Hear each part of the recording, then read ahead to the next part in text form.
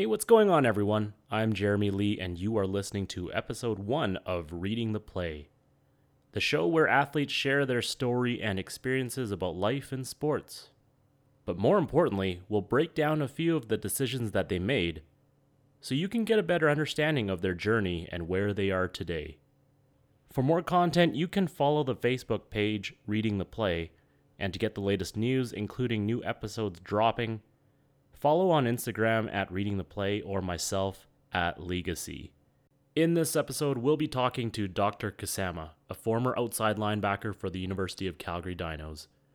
Doc has a fascinating background as he played football in Sweden before ending up in Calgary, so we'll dive into his story and reflect on his experiences, including entering the NFL draft, and so much more.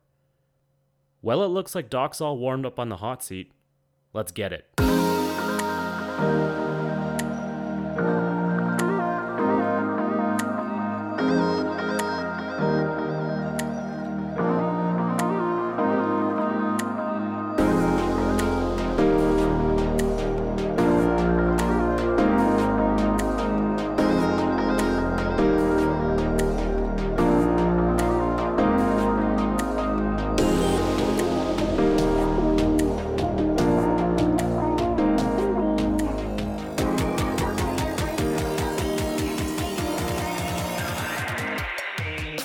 So joining me in studio today is Doc Kusama, former outside linebacker for the University of Calgary Dinos, and excited to have you here today, Doc. How are you doing? I'm doing well, my friend. I'm excited to be here.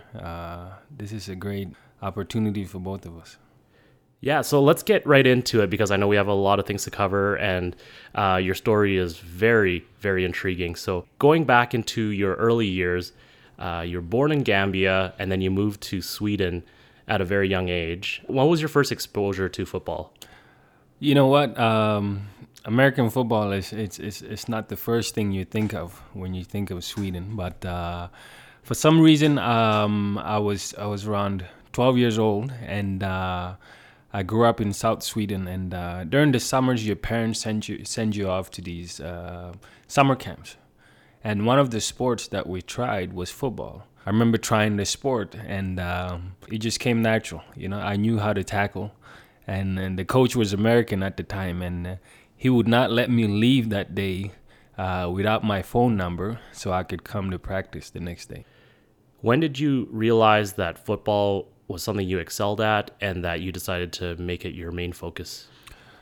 You know, after the coach found me in my first practice, my first camp, the following week, I practiced for 2 weeks. I practiced for 2 weeks before the first game. And my first game, they put me at running back. And so I had to run with the ball. And I knew I loved the sport when I was scoring 2 touchdowns my first game. And so after that first game, I just knew that this is something I loved. And since the age of 12, I made football my main focus. But growing up, you played a lot of defensive back as well, or that's what you were heading into college. So when did you start to transition over to the defensive side of the ball? Yeah, you know, that was also after my first game.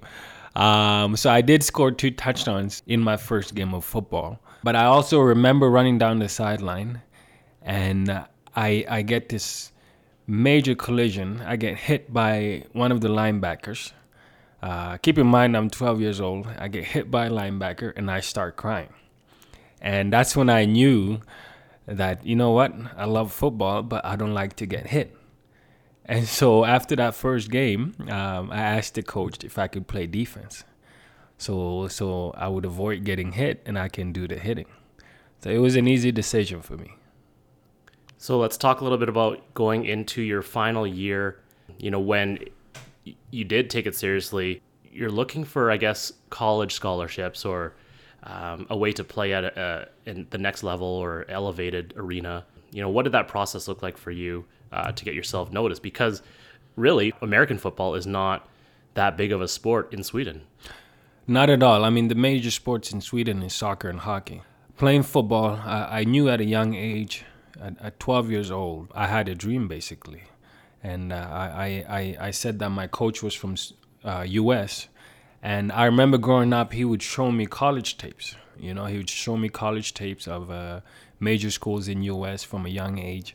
And I knew that one day I wanted to go and play college football and eventually go further. And so when I made that decision, it was easy. So I focused on defense and just continued. And it wasn't easy. I mean, I'm in Sweden at the time. You know, I have a dream to go play college football. I didn't know how I was gonna get there, but that didn't worry. That didn't bother me at the time. I didn't know how, but I just kept playing and made the national team, and that's how I got some opportunities. Well, the opportunity to go showcase your skills in Canton, Ohio, in a game there. How did that opportunity come about? It didn't come easy, to be honest. A major thing that I left out was my dad did not like football.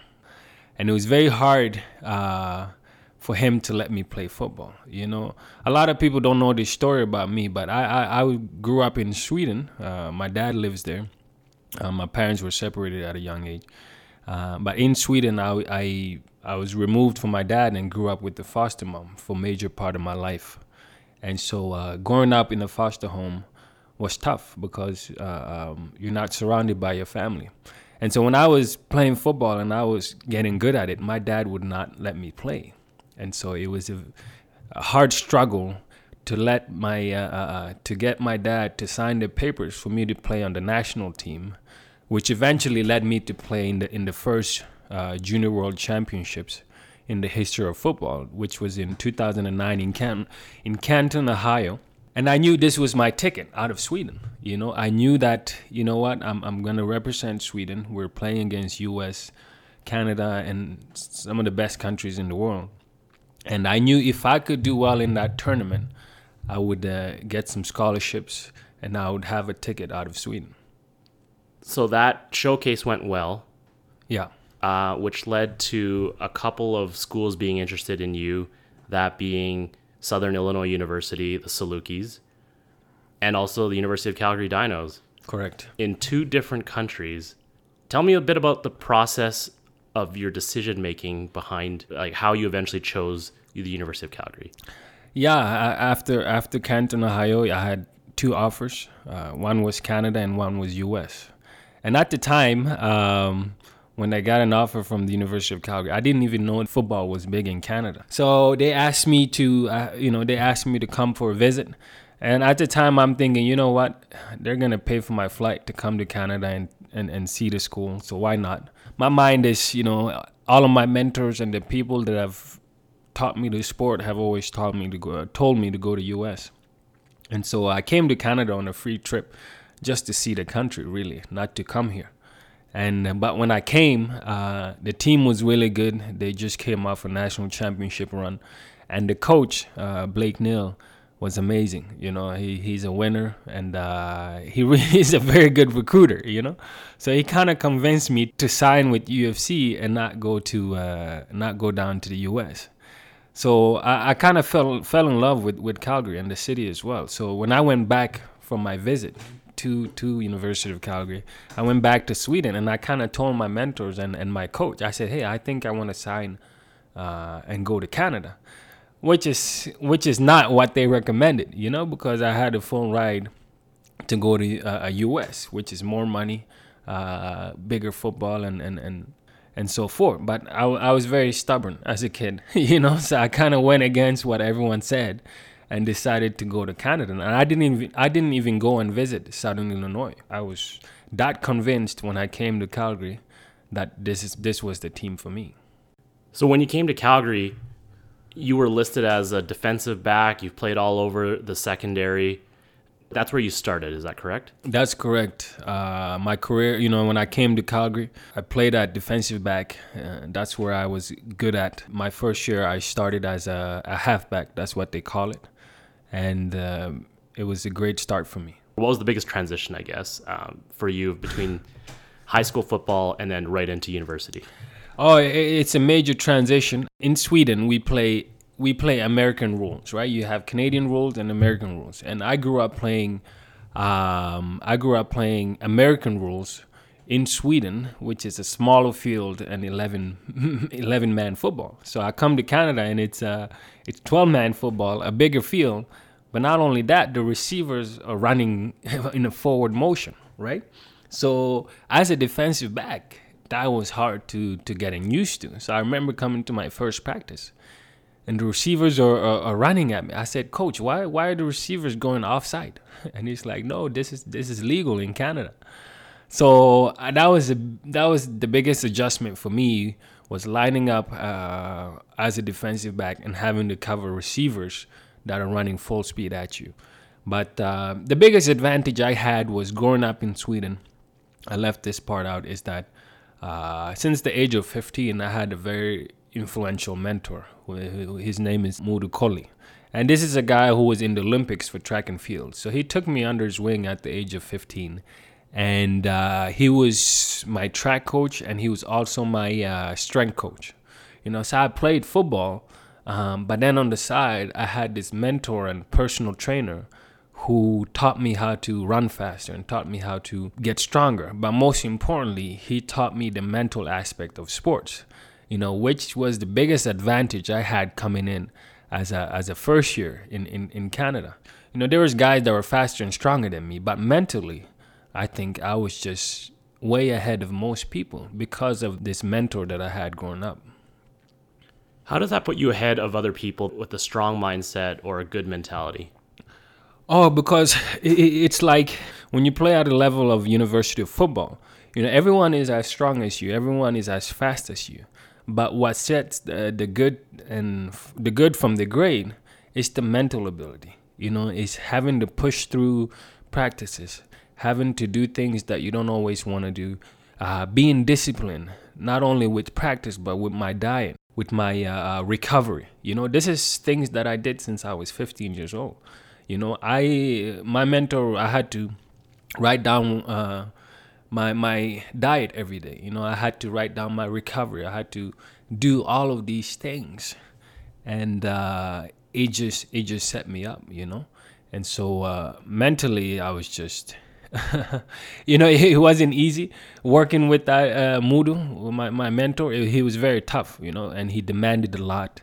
And I remember growing up, and I would always practice against the older kids. That made you mentally tough, because I had to learn how to lose a lot in order to win. So in your third year, I believe, you make a transition from defensive back to linebacker. Yeah. Tell me what that was, or how that came about. And B, tell me the significance about why that helped your career. That was a major shift in my career, because I was a defensive back for the University of Calgary for 2 years. And going into my third year, I had a very tough challenge after my second year. In fact, after my second year here in Calgary, I was very close to quitting football. I remember coming back from practice one day, and I said to myself, I don't think I want to do this anymore.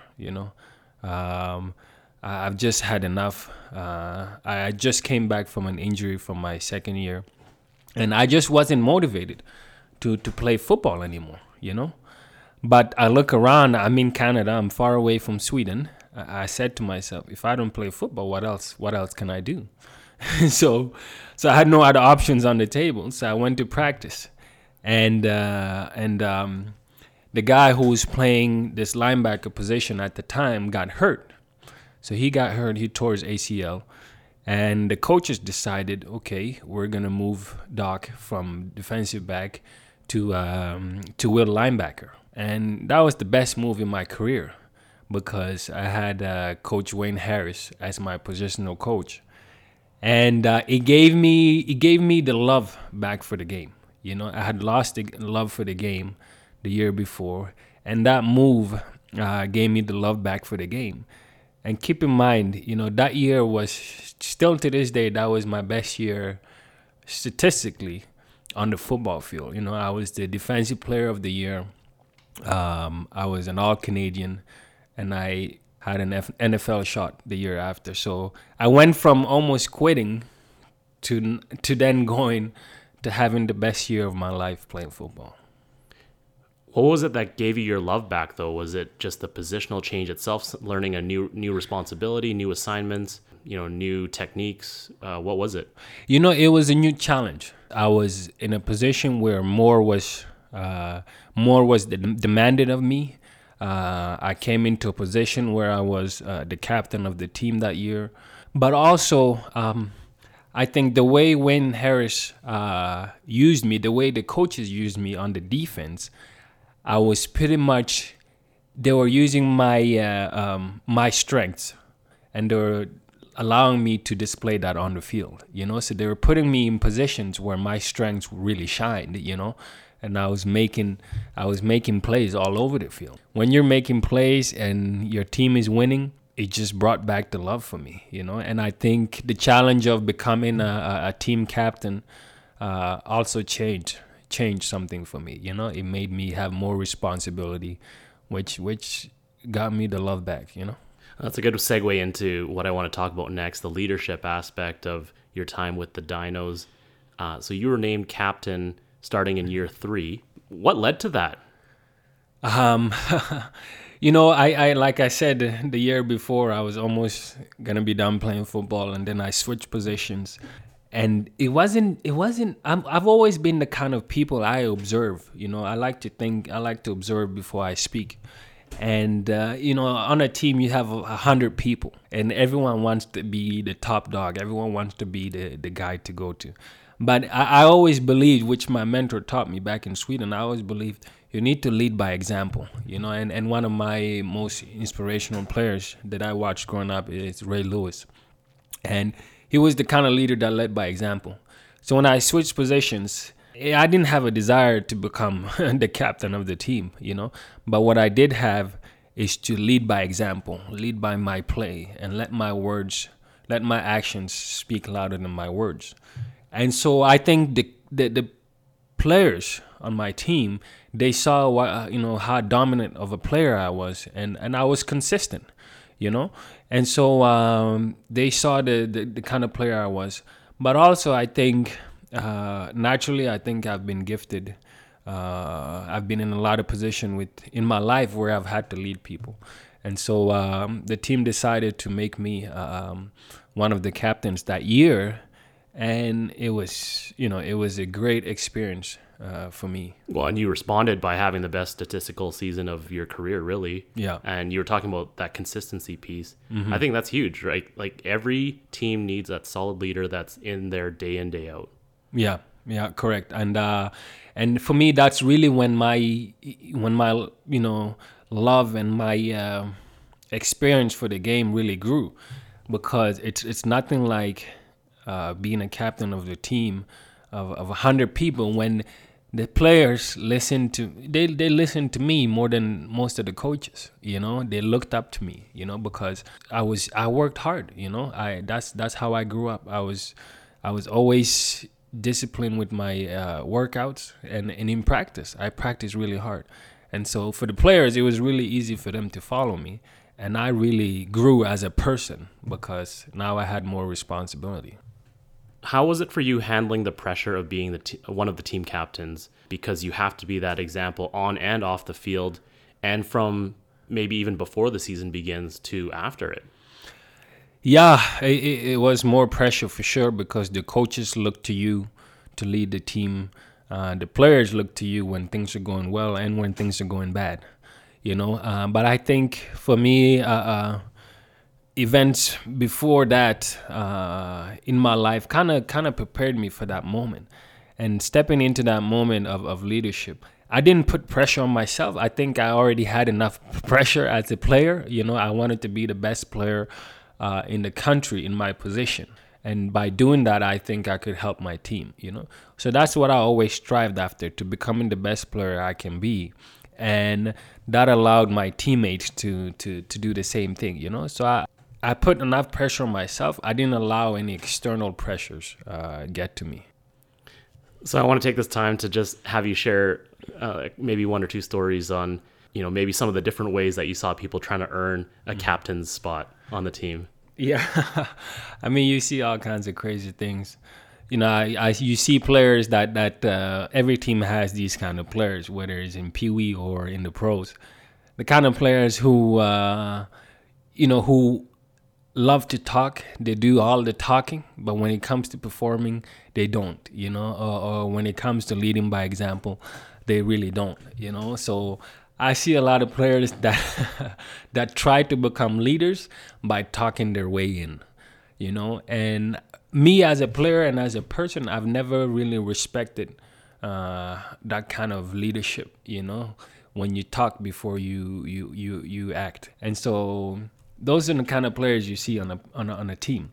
I always respected the leaders that led by example, and the kind of leaders when you speak, everyone listened. So that's what I wanted to become, and for me, that's how it was for me. And so, if you want to know whether you're a leader or not, look behind you and see who's following. And the ones that do all the talking and no action, they're the ones that look behind and there's no one behind. But for me, I was fortunate enough where, people wanted to follow. And when I spoke, people listened. And so you see all kinds of people on a team. You've always had a dream of playing in the NFL. That's no secret. For you, when did those thoughts start becoming more of a reality during your Dinos career? And when did you start taking those necessary action steps to prepare yourself to make that reality? Yeah, I NFL was always the dream since I was back in Sweden, and and so coming to University of Calgary after my third year, I had a great year, Defensive Player of the Year and All Canadian, and I was working out for the draft. I was working out. I wanted to get drafted. And at the time, I had one option on the table, one agent that wanted to sign me to go into the CFL draft. And but as I was working, I get a second call from an agent down in U.S. who decides, hey, Doc, we want to sign you to prepare for the NFL draft. I didn't see it coming the way it came. It's what I'm trying to say. I finished the career. It's very hard to get from the Canadian League down into the NFL. And so when I got the call from an American agent who wanted to sign me to train for the NFL draft, it was an easy decision, and it came as a good surprise to me. How did you get noticed by an American agent, though? Did you have highlight tape on YouTube, or did you have to go again put your skills on display somewhere, or what did that look like for you? These agents, that agent, he found my tapes. I can't remember exactly how. Actually, he was watching. They were watching that year in 2013. We were in the national championship final. We played against the University of Laval, and that game, they were watching that game for some reason. That particular agent, and so they were watching the game, and I had one of the best games in the season that day, and so I ended up with a great game. And so after that game, they figured out my contact details and they watched more film on me, and that's when they made the call. So they kind of found me through their own methods, And then you also had a scout from the Green Bay Packers come up to watch you put your skills on display.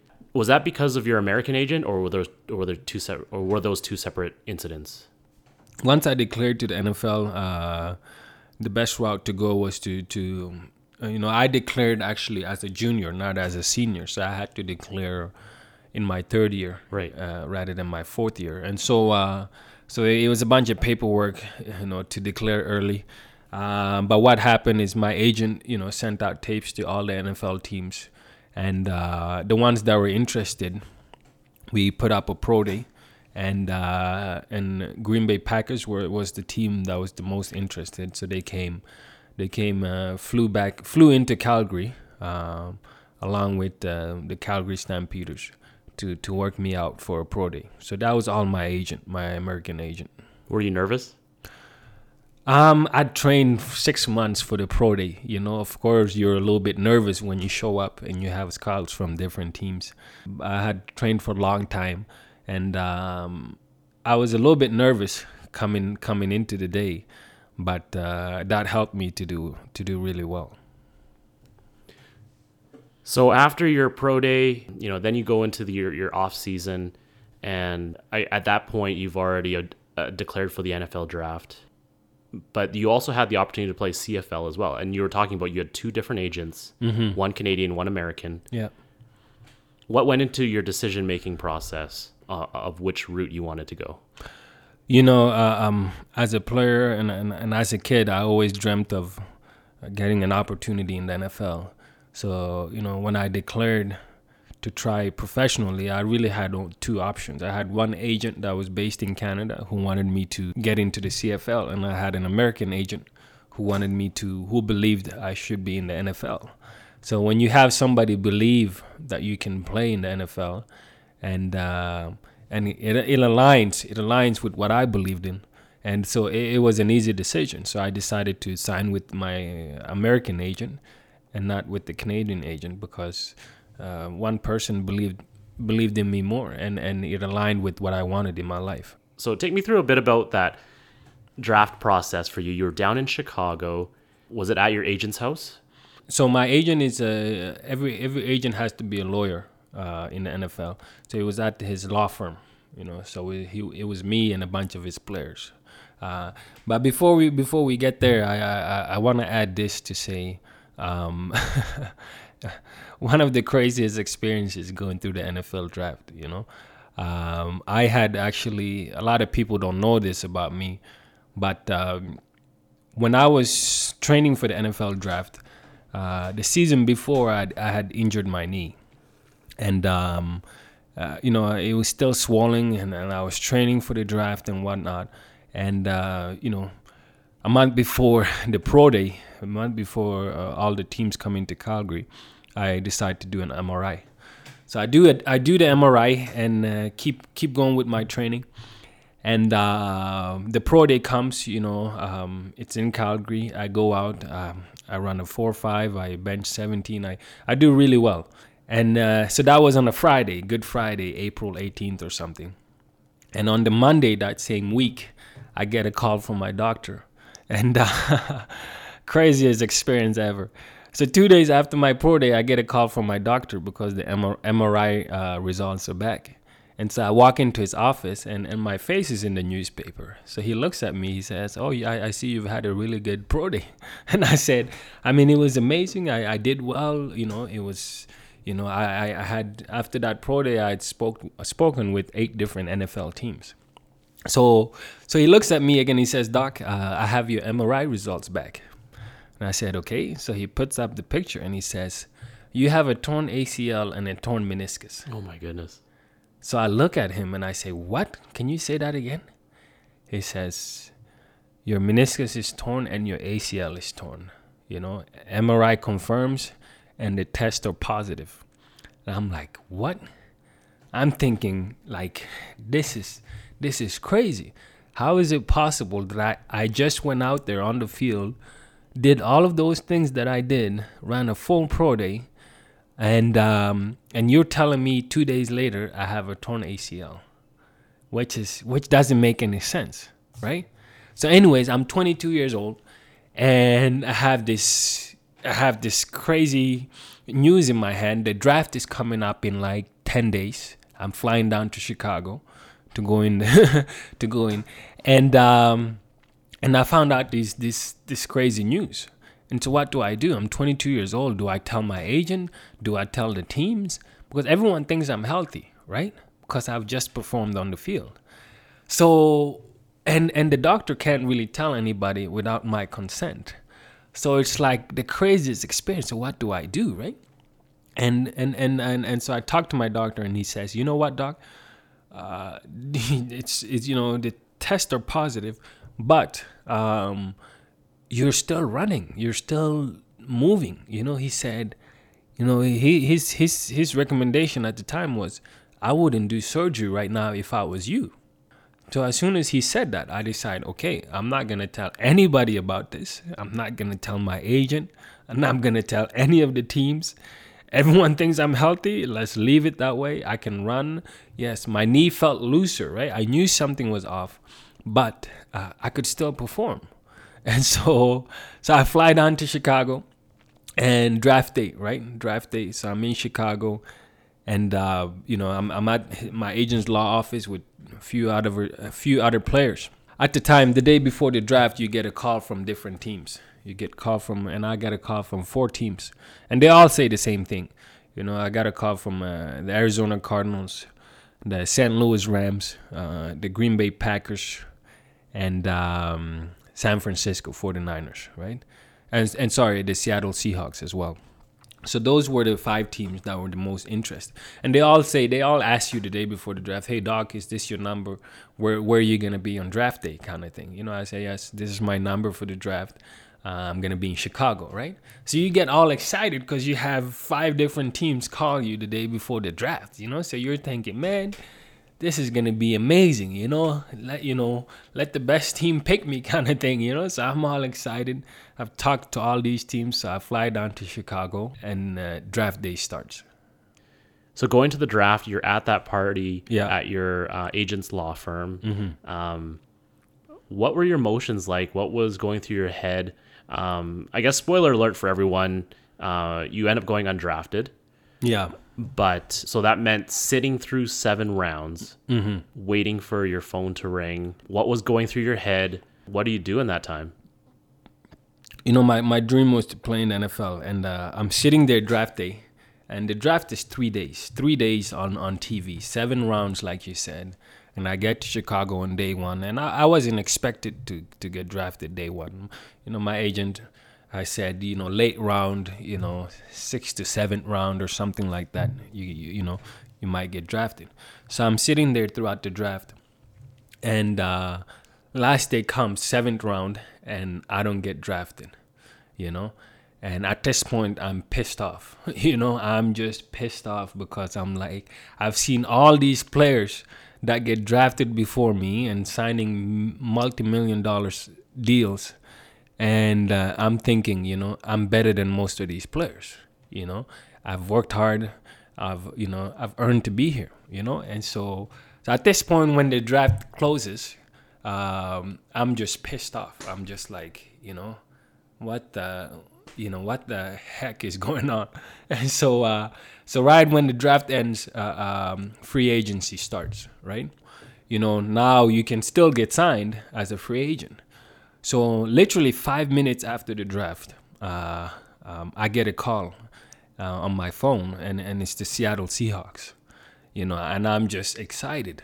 I go from being pissed off to now I'm excited, And so I get a call, and the guy says, hey, Doc, this is Dave from the Seattle Seahawks. We would like to sign you as a free agent. And I'm all excited now, right? Seahawks just won the Super Bowl the year before. That's right. And so I say yes to the offers. I say, hey, I would love to take the deal, and I give the phone to my agent to close the deal, basically. And free agency is a business, So the whole game plan going into the draft, we were thinking Green Bay is the team that's the most interested, and it would be a good spot for me. And so my agent talks to Seattle, and he says, can we think about the decision for a few minutes? So Seattle says yes, think about it. And we're waiting for Green Bay or some other team to call and offer, So we would have 2 offers. So we wait for 5 minutes, and no team calls. And so I look at my agent. I said, let's take the deal with Seattle. And so he calls Seattle back. The deal was off the table.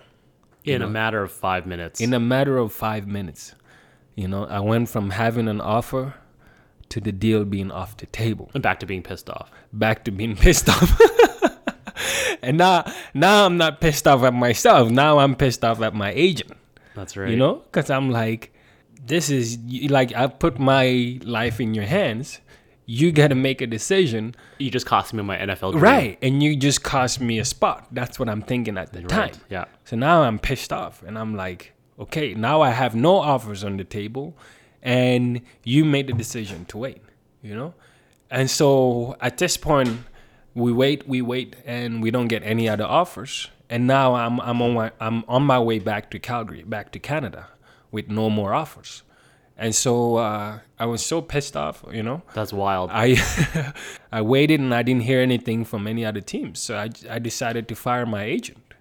I decided, okay, at the time, everything happens for a reason.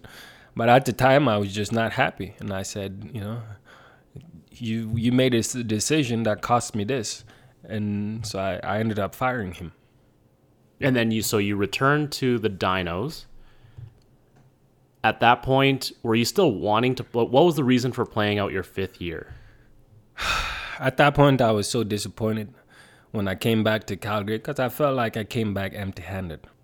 And I remember telling myself on the flight back from Chicago to Calgary, I wrote something down for myself. I said to myself, today I was not drafted, but I will never let a circumstance dictate who I am as a person, Don't let a moment like that dictate how you're gonna live your life. And so I came back to Canada, and I had the option to go back, play one more season in university, and finish up my degree as well.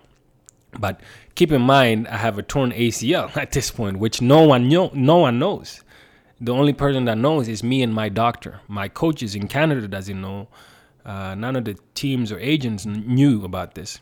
So I'm coming back and I'm facing a decision. Okay, do I go back and play, or do I do surgery right now and not play, or do I play through the injury and hope to get another shot of signing an NFL contract? And that was kind of what was going on in my head. I decide, the doctor thinks my knees messed up. We know that. But I can still run. I can still move, which is a miracle itself, because I didn't even know it was possible to play football without an ACL. Because this is the second time I tore my ACL. The same knee or different knee? No, different knee, right? So in my second year, I tore my left knee, and I had surgery right away.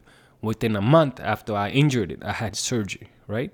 And but this time, I had torn my ACL, but it was undetected by the medical staff, which is another thing that was not great. So my ACL went undetected, and then I found out 2 days after my pro day that I had a torn ACL through the MRI results. So now I have a decision to make. Do I go back and risk everything and play without an ACL, or do I do surgery and then hope to come back, or do I do nothing? And I decided, what? Let me go back without doing the surgery, play on my knee with no ACL, and hope to get signed in the NFL again. Which is now not talking about it. That's crazy. That's crazy. Why would anyone do that? You see what I'm saying? Why would you do that? But that's what I decided to do. So you come back for your 5th year, torn ACL. Yeah. But you had to go for some another medical clearance or another medical test back with the Dinos, didn't you? Oh yeah. And how does that? How do you slide that? Past your coaches? It's not, you can't slide it. It's a matter of I go back and now I have to go through a medical with the team in order to get cleared for the university season. So the doctors knew that I had a torn ACL, but the main surgeon was still willing to clear me because my knee was still pretty stable. My hamstring was... The way they described it is that my hamstring was compensating for my lack of ACL, right? So because of that, they decided to clear me. So it's in the medical report going into that season, so that the medical staff knows. My coaches get the medical report as well, so the coaches should know, but I don't know how well they looked at the report, because all they see is Doc is cleared, but if they really read into it, it says that I have no ACL. But they don't have the time to go into detail for every single player. No, they don't. They basically what they see is whether this player is cleared or not cleared. So if you're cleared, that means good news. They don't look into it more than that, right? So I was cleared. I didn't want to tell anybody other than the medical staff because my teammates didn't know, the coaches didn't know. Well, they knew if they read the medical report, but it didn't seem like they knew because they never asked me about it. You see what I'm saying? So I never talked to the coach about it until I was done playing. And you knew the medical staff wasn't going to tell anyone either. No, they didn't. And so the fact that I knew the coach didn't know is because when I told the coach when I was done playing, when I decided to retire, he didn't acknowledge that he actually knew I had a torn ACL. So my teammate didn't know either. And I didn't want to tell my teammates because I didn't want to have to go to practice every day and having the coaches and my teammates ask me, how's your knee doing? How is your knee doing? You know, I wanted to just go out and play without people asking me how I'm doing. Yeah, you don't want it to be the underlying theme for your entire season. Right? No, you don't. You don't want it to be the center of attention. You know, so I kind of did not tell anybody, and the medical team didn't tell anybody, so nobody knew about it except me and the doctors. I believe Charlie Hassler was on that team as the athletic therapist, maybe. Maybe. She might have known that story. She might have been. So if you ask her, she might know that story. All the medical teams at the time, they knew the story, right? So they would take extra care of me during the season. But see, that's the part that I'm confused about. Even the recovery, post-game recovery, how you take care of your body during the season. Would that not look different when you have a torn ACL? Wouldn't your teammates notice then, hey, something's going on with Doc here? No, they did not notice. It didn't look much different. I had to ice bath. I had to go for, treatments and massage and all the stuff that I need to do. But one of the things I had to take, just to say this, I don't recommend anyone doing this, by the way. So if you're listening, I don't recommend anybody playing without an ACL. What one of the things the doctors gave me is Voltaren, which kind of helps with the swelling, and it also helps with the pain, So I had to be on those the whole season. But I went out. I had an all-Canadian season, which is crazy. I didn't have an ACL, but I had one of the best seasons I've had playing football. Being selected first team All-Canadian. So I as a player, there are certain things that I couldn't do anymore. And because once you know a part of your ligament is missing in your knee, the hardest thing is mentally, right? Mentally going out and practicing every day, mentally going out and playing on a knee that's missing an ACL. It's a battle every day mentally to go out and practice. Nobody knows except you and the doctors. And it's like, man, I hope I don't do something today that's going to blow out my whole knee, But yeah, that's a great point. How do you get past that thought process mentally of playing reserved and you have to go out there giving it your all? Otherwise, your coaches will know. Right. Players will know. How do you get past it? And because in the back of your mind, you're probably thinking, oh man, like you were saying, I don't want to do anything that could jeopardize this knee long term. It's the toughest thing ever. That really showed me that the impossible is really possible. What I mean by that is I did not know it was possible to play football without an ACL. And I repeat again, I don't recommend it because I went through a lot of pain.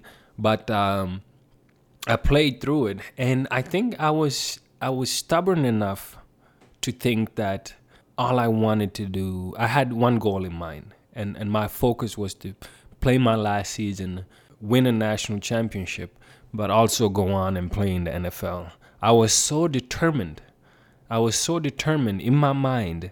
I was willing to block out my pain. I was willing to block out the fact that I was missing an ACL to reach my goal. That's how crazy I was. But it was also a time in my life that showed me that our minds are a lot stronger than we actually understand. For me to go out and play a whole year with no ACL and become an All-Canadian, I don't know any other player in Canadian college football that has played a whole season without an ACL, and was awarded a first-team All-Canadian. But I was crazy enough to do it. Well, and don't forget this. You were also playing under a new coach as well in your final season in Wayne Harris. Yeah. I mean, you had some familiarity with him before as your positional coach back when Blake Nill was the coach of the team.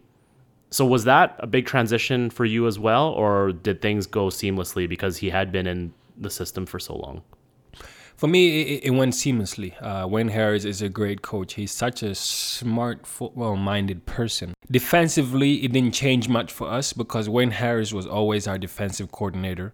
And so he basically went from defensive coordinator to head coach. So defensively, it didn't change much for us. I was still doing the same things. And so playing for a different head coach.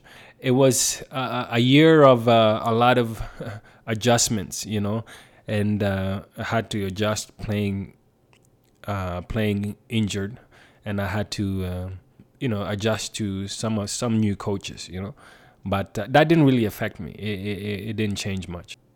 And then so you play out your 5th year, you win All-Canadian on no knee, on one leg essentially. Yeah. And then what's next for you? So I finished that season. Now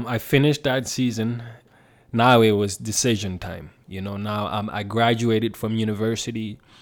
I'm done playing football on a university level. Now I have a decision to make, okay? Who do I sign with? Do I sign back?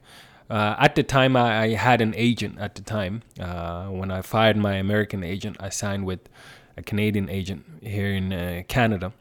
So now I had a decision to make. Do I continue to pursue professional football, or do I go into something else? And 2 years prior to that season, I had got some mentors in business, and I started growing outside of football. And so when I finished that season in 2015, I went on a trip. I left Canada. I went away to think about my decision, what I want to do with my life moving forward. Do I want to play professional football, or do I want to go into business and stop playing football? And so I went away to the Caribbean. I went sailing for a week, amazing time. I went to the British Virgin Islands, rented a 40-foot sailboat, and spent eight days on the sailboat with one of my mentors. And so during that time away, it was really for me to decide what I wanted to do with my future. And I really took my time to just think and listen to my heart, And everybody in my life at the time was telling me, I'm just coming off an All-Canadian season. Everybody's telling me, Doc, you should play professional football, CFL or NFL. That's what everyone wants me to do. But in my heart, I knew something had changed, I knew that my knee wasn't the same anymore. I couldn't really do everything that I wanted on the field. And I knew I really did not want to do another surgery, ACL surgery, to then continue playing football.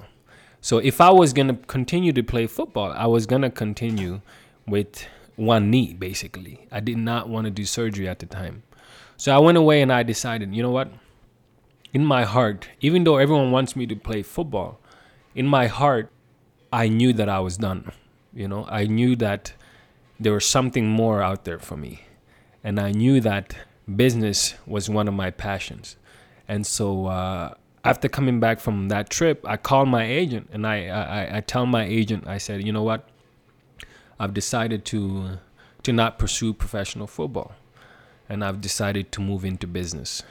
And that was a great decision in my life because I have the same passion for business and entrepreneurship that I have for football. So I was able to translate all that passion I had. I was really lucky because a lot of players, when you decide to stop playing, it's very hard to find something else to do or to put your passion into. Because I used to spend 7 hours a day working on the game of football. So what was I going to do with all that time? But I had another passion, which was business and entrepreneurship. And I was able to transition into that with the people and mentors I had in my life, which was a a very good transition for me because I love business as much as I loved football. Final question for you here, Doc. What did your time with the University of Calgary Dinos and football teach you about life after it and your transition into business? That's a great question. One of the biggest things football taught me in my time with the University of Calgary is the opportunity to play on a team of 100 people and the opportunity to be the captain for 3 years. You're in a position as the captain, one of the captains of the team. You're in a position where you're leading a team of 100 people, 100 men, that are all working towards one goal. And these were people that looked up to me as a captain to help us get towards that goal. So I had the coaches look up to me as well as my teammates. So when you're in that position, very few people ever gets to be in that position in this lifetime. What I mean by that is it's only CEOs of very big companies ever get to be in a position where they're leading a team of 100 people towards one goal. And I was able to be in that position of influence for 3 years with the university. And so that really grew me as a person in leadership. It grew me and it taught me how to influence people. It taught me how to work towards one goal, And so when I transitioned into business at 25 years old, I started a business called Education Solutions Canada. And as the founder and president of the business, I have 2 other directors that are twice my age. I'm 25 years old. I have 2 directors that work for the company that are twice my age. And I have 7 shareholders. And I was able to put all of this together because of what football taught me and because of being in a position of influence and leadership. Okay, thanks so much for joining us on Reading the Play, Doc. That was an awesome interview. Where can people find you on social media? They can find me on Facebook, Doc_Kasama, or they can find me on Instagram, same thing, Doc_Kasama. And the business I have is educationsolutionscanada.com. And they can find me there as well. Yeah, that sounds like an amazing business venture and a great thing that you're doing for all universities throughout Canada and the United States. So yeah, maybe we'll save that conversation for another time. We will. Thank you, Jeremy, for having me. It's been a great pleasure learning from you.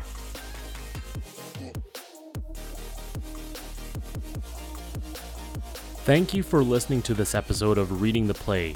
To stay up to date on the latest RTP news, including new episodes, follow us on Instagram at Reading the Play and myself, Jeremy Lee, at lee.gacy. And check out our Facebook page, Reading the Play. And as always, make sure you win your day, and I'll catch you in the next episode.